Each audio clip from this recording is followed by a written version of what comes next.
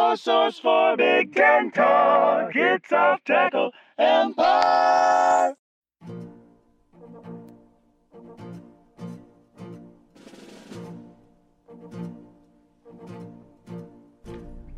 Welcome back to Off Tackle Empire, where we are closing in on the last of our team previews. We've got them in sight, but they're not quite there. So we're talking about people that just came up a little bit short. Iowa. That's a funny coincidence that whenever you just can't quite fulfill all your goals for no good reason, like everything was right there in front of you, it's really just a personal failing of yours that you didn't accomplish the thing that you've spent the last decade failing to accomplish. No reason in particular that when we get in that kind of headspace that we talk about Iowa every offseason, it feels like. That being said, though, this has perhaps been the least Iowa football offseason ever, at least of recent memory, and that something of note happened during it. And in a normal offseason, the controversy, the firestorm, whatever you want to call it, surrounding Chris Doyle and Iowa football would be probably one of the biggest stories of the college football universe. Of course, it takes a distant backseat to the existence of a pandemic and the question about whether football is even going to happen. But what we're referring to, of course, is that earlier this offseason, longtime strength coach Chris Doyle, identified by people in and outside the program as basically the foundation, like the cornerstone of Kirk Ferentz's Iowa success. He has shown the door after a parade of former players aired stories about insensitive, often racially motivated mistreatment at his hands. Everyone from stars like Akram Wadley down to relative unknown guys further down the depth chart. It seemed as though this story arc came to a little bit of a conclusion. It's not to say that it's over, but there was a report commissioned and organized by the school looking into it. Of course, like I said, Doyle is gone. Kirk Ferentz, to his credit, did clear the bar of minimum acceptable behavior. He's at least making the necessary motions, saying, making reference to, I've always said that my door is open, but I have to make sure that guys are willing to walk through it. I'm paraphrasing a little bit, but that's the gist of it. Her ears are majestic, aren't they? And so he's at least giving the appearance of caring about getting this corrected, which again, that's the minimum thing you have to do if you want to have any choice, any chance at all of crafting a final act to a long and successful career. Whether Ferentz really gives a crap about that, I don't know. His personal demographic, an old rich white guy, kind of suggests otherwise. But look, you don't last as long as you do in the coaching profession without understanding that your success is built on the guys who bash themselves against each other at your direction, a lot of whom are young black men. Take note, strength coaches. Rhabdo, A-OK. Racism's not cool. Yeah, that's the other thing, is it's not like Doyle has do rhabdo, not racisms. It's not like Doyle had an immaculate reputation, but the rhabdo thing, it felt like, even though that was a clear instance of players' health being jeopardized, that was just kind of excused. I mean, it was after that Ferentz gave him whatever that award was that he gave him, like, you're the best award. I believe he was the highest paid strength coach in the country. And again, if you look just at the results, that treatment was justified. Chris Doyle got the job done. Iowa has, for the entirety of Ferentz's career, they have the occasional, they'll have the AJ Epinesa here and there, but most of their best players are guys who were 2-stars or unranked. They put them through position changes. They put them in basically the Doyle incubator for a couple of years, and they come out 100 pounds heavier and able to play at an all-conference level and then go on the NFL, like especially on the offensive line. Tons of guys who were turned from basically what I was in high school into an NFL player. That track record speaks for itself, and the effect of losing a strength coach who was that effective might not be apparent immediately, and it's also possible that Ferentz will find a good enough replacement that it never becomes noticeable. but that's a variable that has to be answered. Whether it comes up this year or not, I think is doubtful. It may not even show up next year, but in the next few years, we'll get an idea of whether Iowa replaced Doyle adequately or not. So, within a tolerance of 1, plus or minus 1, guess the number of games Iowa won last year. 8.5. Well, the correct guess is always 9. Yeah. And they did, in fact, fall with right within that strike zone again by getting 10. Yeah, and one of the more forgettable 10-win seasons recently, which is strange to say. I mean, they had their moments, such as raining on Minnesota's parade. Yeah, but And- the reason that this was kind of a forgettable season is that, unlike the offseason that followed it, it was the most Iowa season ever. Early in the year, they have a narrow escape over an Iowa State team. Iowa fans then spend a couple of weeks pretending they don't care about that win, even though they're still reveling in it and talking about it constantly. They have an early loss or two in the conference that puts them in a big hole in the conference race. They get steady wins over teams that are not as good as them. You know, the upset of Iowa is unusual by a less talented team, so that didn't really happen. But the thing is, the loss to Wisconsin, which fell early in the season again, puts them in a deep hole. You're 2 games behind a division opponent you lose to directly. So even when they beat Minnesota, who were, the Gophers were ranked number 8 at the time of that game, so that was a big win. And then they end up in the Holiday Bowl. They absolutely work over USC. So they get a couple of sort of consolation games to work off their frustration a little bit. But again, this is another generation of foundational players. Nate Stanley's gone. AJ Epinessa's gone. They don't have a whole lot to show for it. They have a couple of mid-tier bowls in the trophy case, and the that's thing it. about the way the season played out is that even though you had that triumphant thing where you get, kind of back in the thick of that race by beating number 8 Minnesota, well, all that you're doing is Wisconsin's work, because that Right. what that did was pave the way for Wisconsin to absorb the loss to Illinois and then beat Minnesota and win the division. So So you were drafted. So you were conscripted into Wisconsin's army to do their dirty work. That wouldn't have mattered anyway, though, because if Wisconsin didn't lose any... So sure, Wisconsin had to win that game so that the head-to-head with Minnesota mattered. But they could have made up that loss to Illinois by beating Minnesota directly anyway. But you're right, yeah, they have to beat Iowa, and then, whether Iowa beat Minnesota or not, really the big thing Iowa did for Wisconsin was lose to them. So, I don't know if I would totally agree with that. But anyway, looking ahead to this year's team, all attention is... Wasn't that Minnesota's first conference loss? Yeah, I believe so. But Yeah. so then if Wisconsin only has one Wisconsin conference... went in... No, they had 2 conference losses because they played Ohio State after Illinois. Oh, I suppose they did. Yeah, I forgot about that. All right, so there was a piece missing. Oh yeah, it was going to be a top 5 matchup until they slipped on a banana peel out in Champaign. So what Iowa did was functionally just give Minnesota the hook there to keep Wisconsin in the race. So I wonder if the Badgers sent them a postcard from Indianapolis then. Yeah. I think probably not. Yeah, so it's good, so again, as good as that was for Iowa, it's got to be frustrating that, all you did was pave the way for Wisconsin because you couldn't beat them earlier. Yep. So looking to this season, they do have to replace Nate Stanley, probably the most Roethlisbergerian quarterback we've seen in the conference since what? Chad Henne, do you think? In terms of physical archetype, has there been a Frankenstein's monster lumbering quarterback like that? Since then, it's been a while since we had a guy quite that impossible to tackle.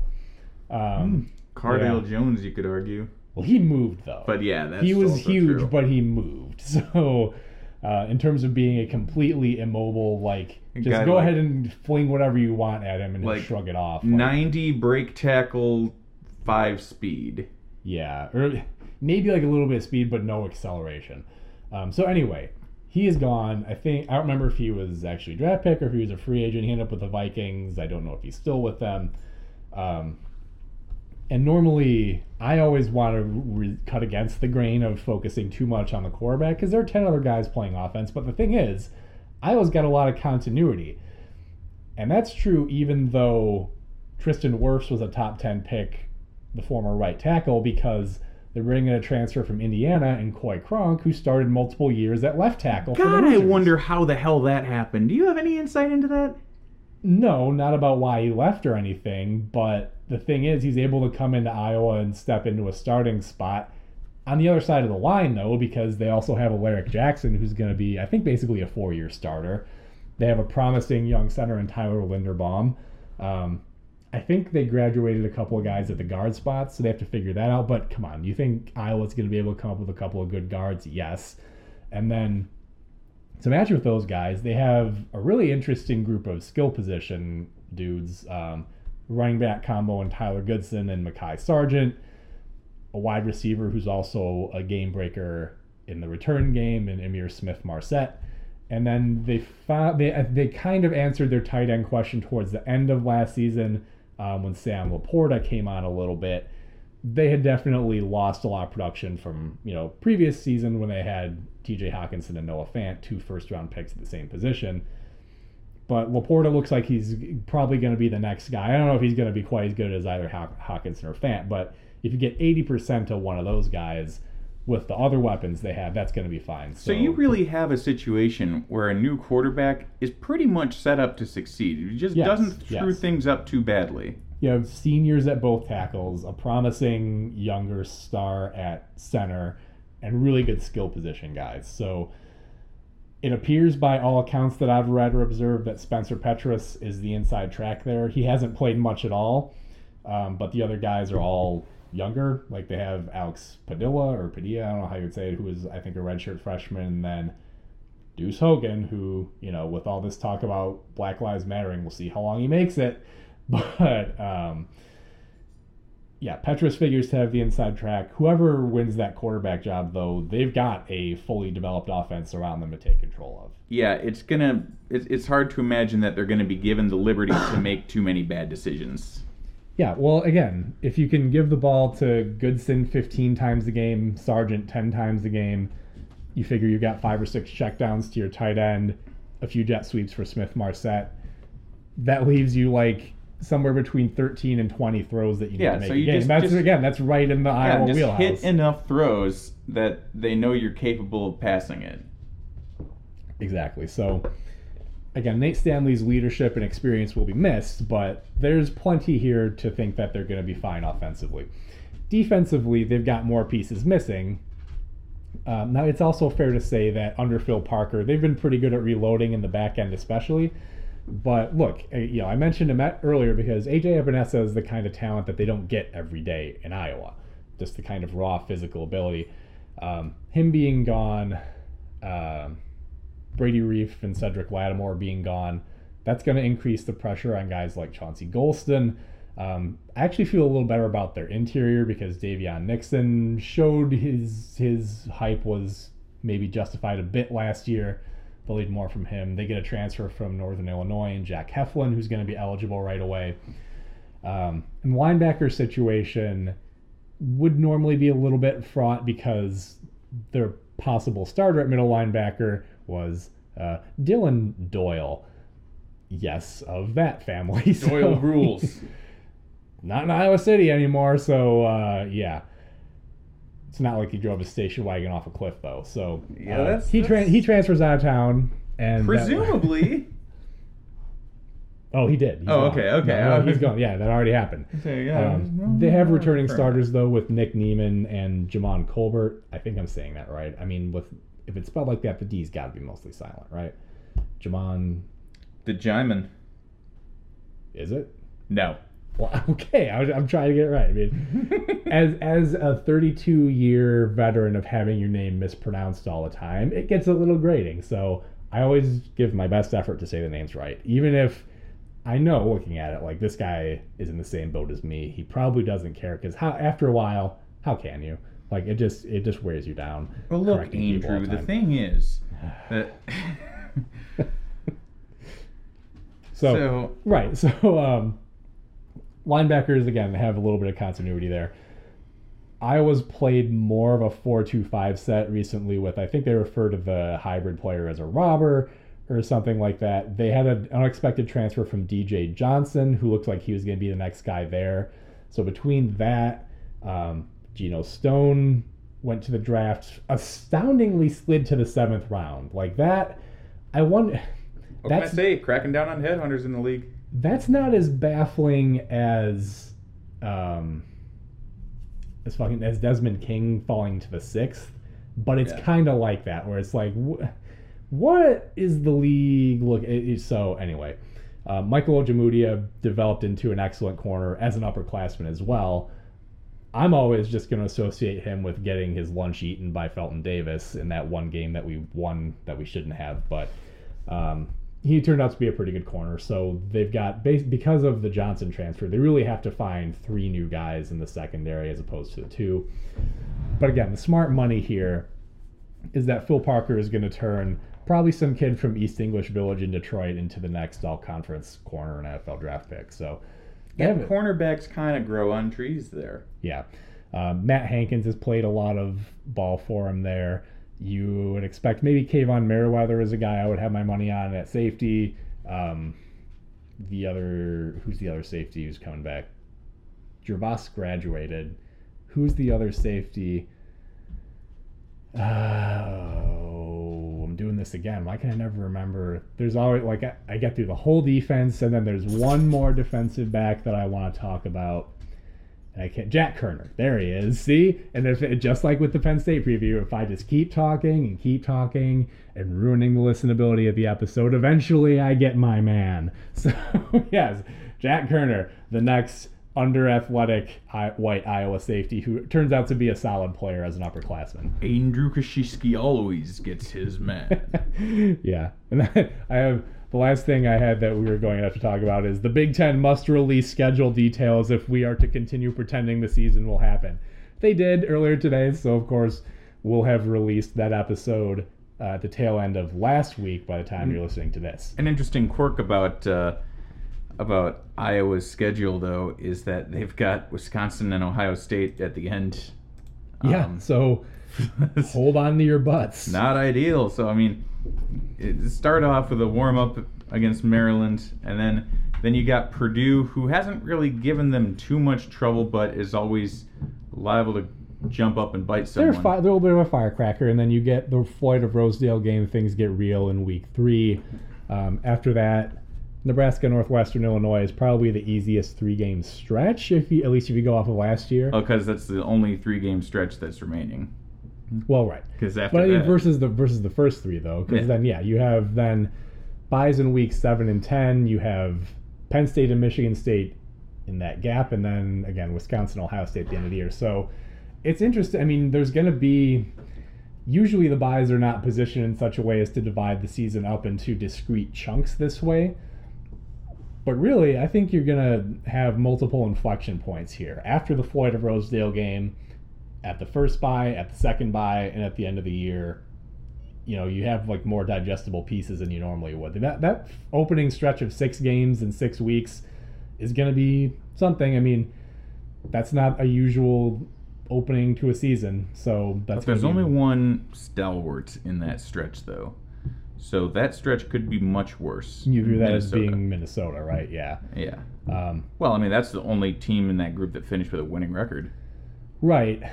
Well, and that's also, they have all but one of their division games in that stretch too. So depending, if they stumble in that stretch, that could be in a real world of hurt coming down again. 3 of their last 4 games: Penn State, Wisconsin, Ohio State. So they got to get out of the gates with all cylinders firing. I mean, if the new quarterback's ready to go, that's not entirely out of the question. Now, once again, when we pivot to basketball here, a lot of really good things to talk about for Iowa, and obviously the triumphant news over the weekend, the announcement comes down, the Peacock shall nest in Iowa City once again. Yes, Luka Garza, first-team All-American, runner-up for the Naismith last year, probably deserved to win it. Withdraws from the NBA draft and returns on an Iowa team that's really going to be mostly intact around him. Before we get there... Remember when we predicted... who was it? Was it... I don't remember what big man we were talking about that we thought was going to have a chance to emerge with everybody going to the draft. but that their nightmare would be if all of a sudden all of the big men just decided that they weren't going to the draft anymore. And so far we've had Kofi Coburn and Luka Garza. Yeah, that's true. Although there's still considerable. So Daniel Turu's still gone. Caleb Wesson, Xavier Tillman stayed in the draft. Teskey graduated. Jalen Smith stayed in the draft. So a couple guys did come back. Yes, I know what you're talking about. Deadline's not there though, right? There's a secondary deadline, so more could happen. But Luka Garza is basically. It does not seem like he's having second thoughts. There was a lot of stuff. I mean, it was clear. I remember his dad was posting some stuff like this is a really hard decision for him. He's dwelling on this.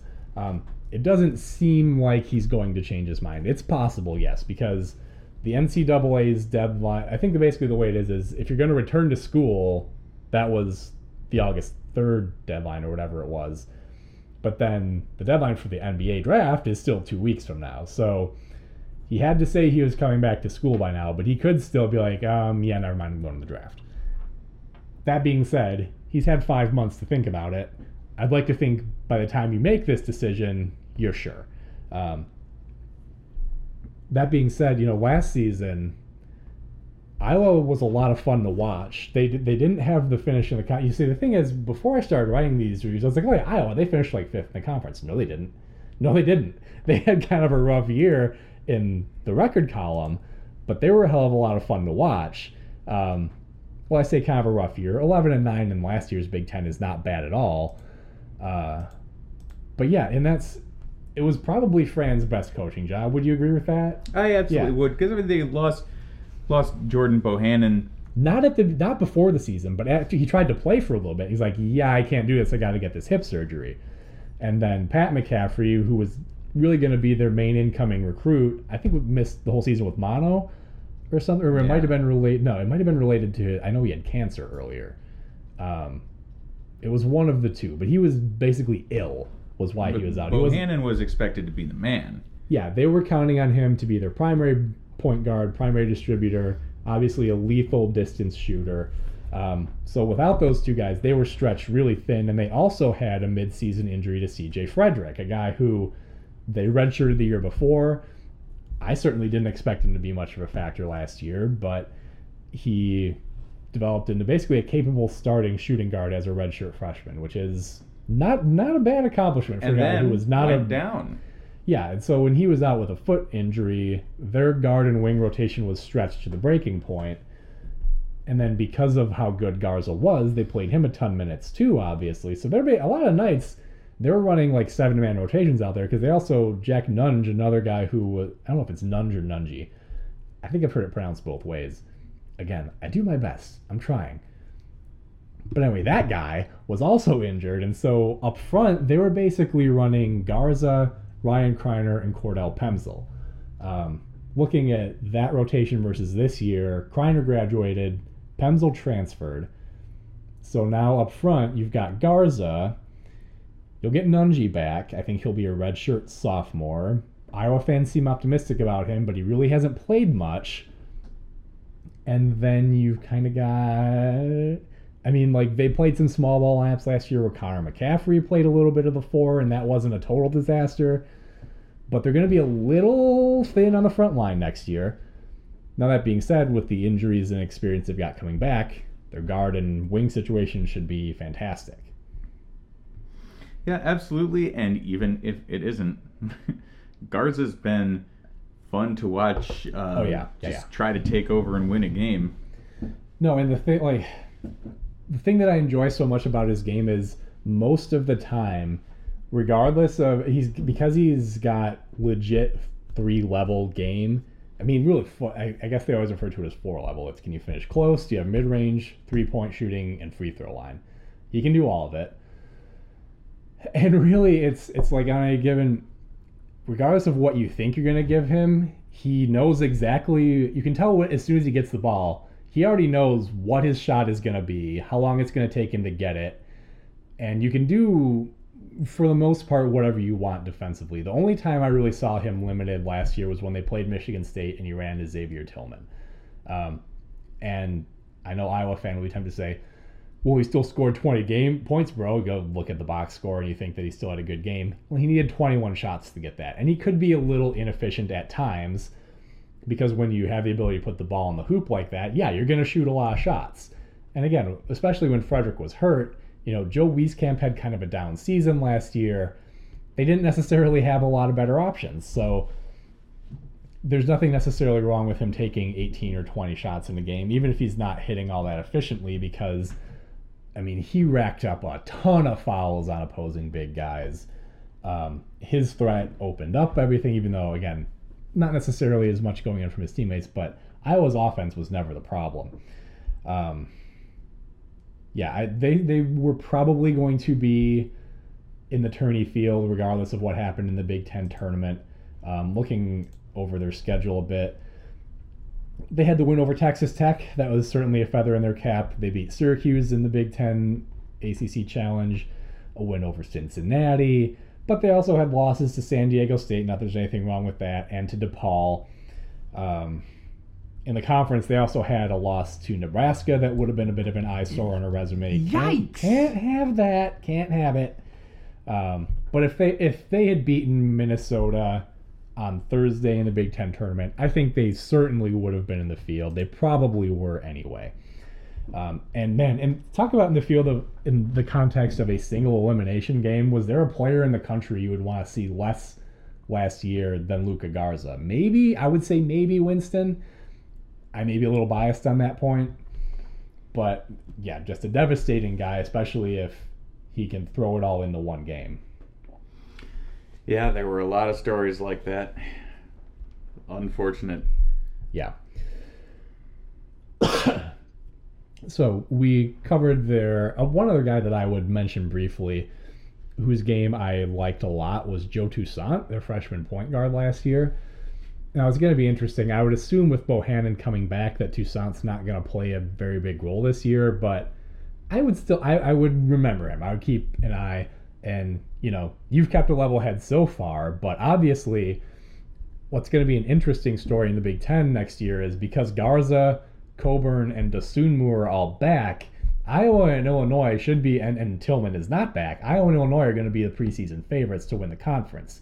And y'all got beef.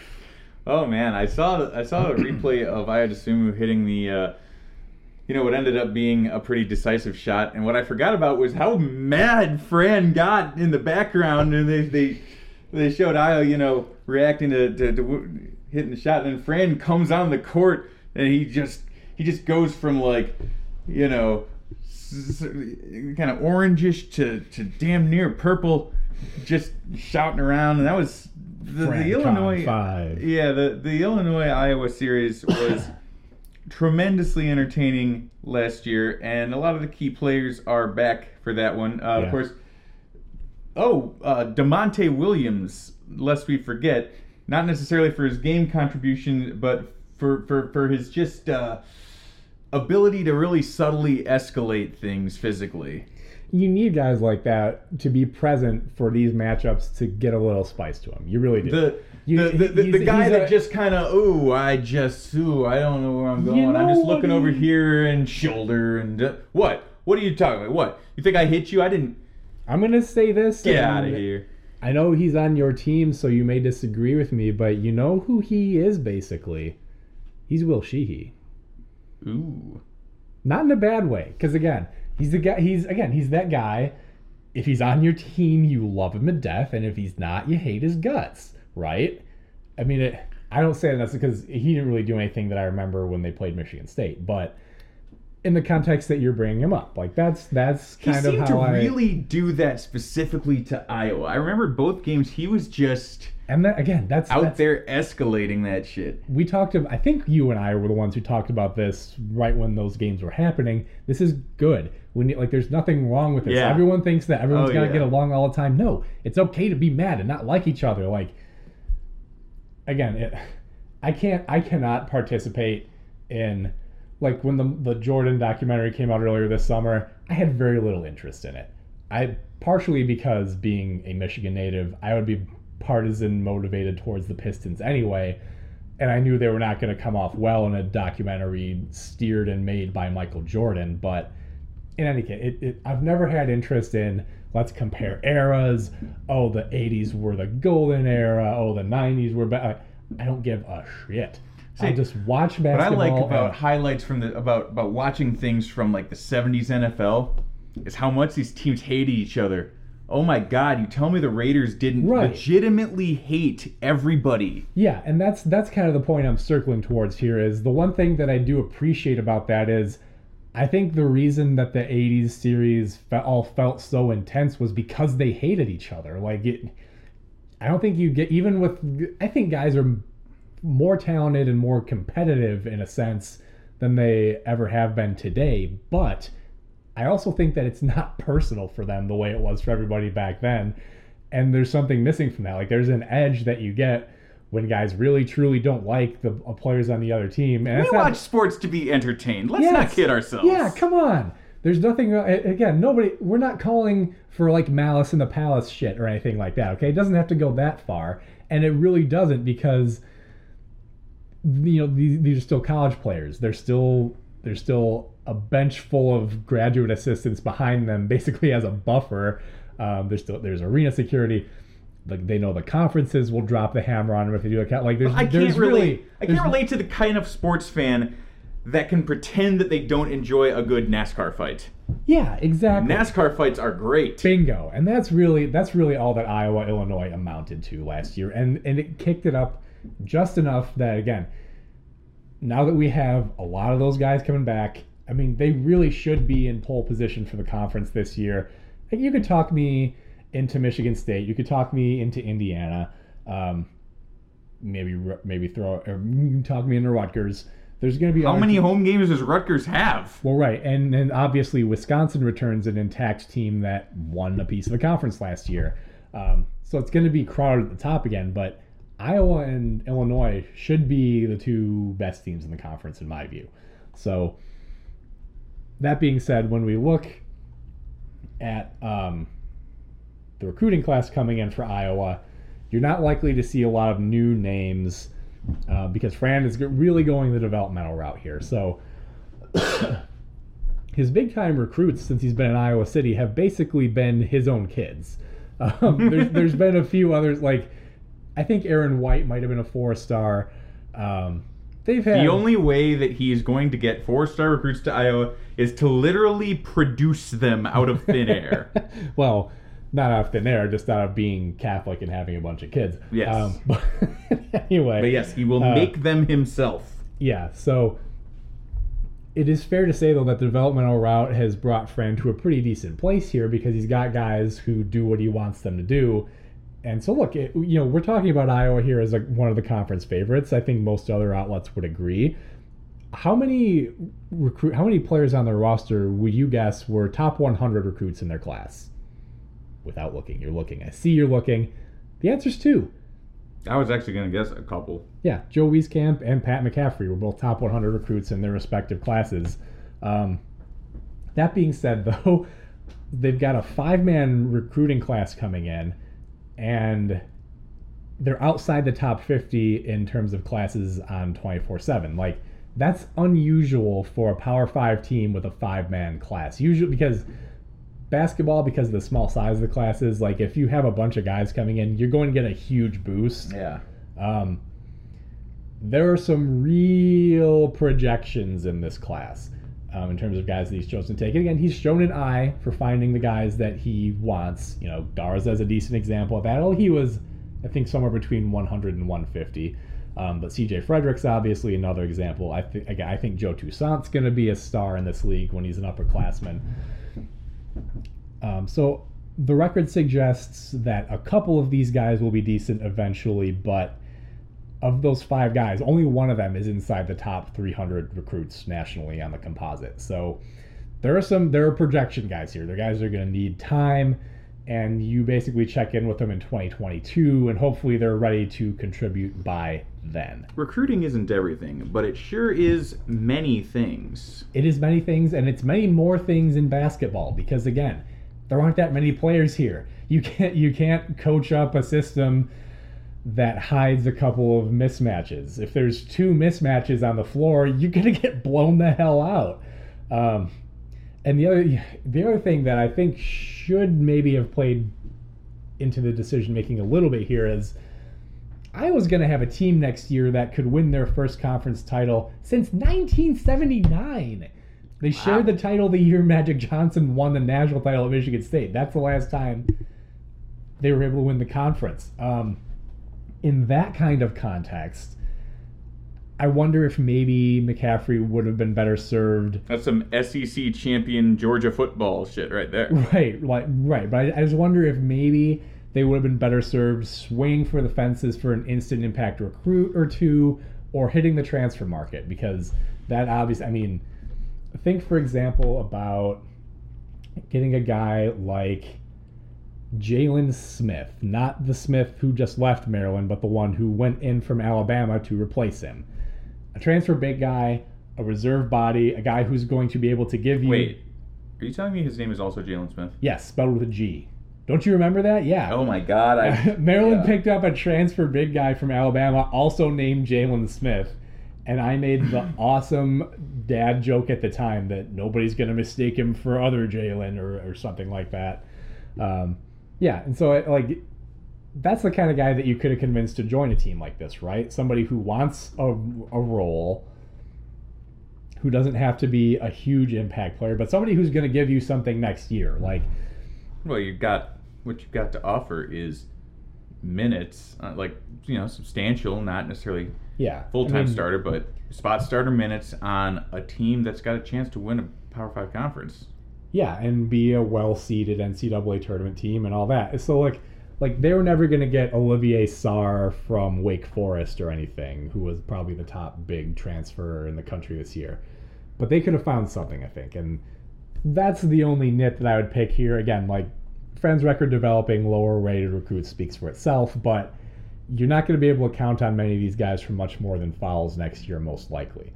You weren't going to need them to score, but having especially another big, I think could have helped. And I wonder if they're going to regret that if they get, for example, into a contested game with Illinois, maybe Garza gets into foul trouble. Now you've got to play Nunji for, say Garza gets his second foul before the 12-minute mark. Now you got to play Nunji for 12 minutes in the first half against Kofi Coburn. Like, that's where having one more body to throw out there could have helped.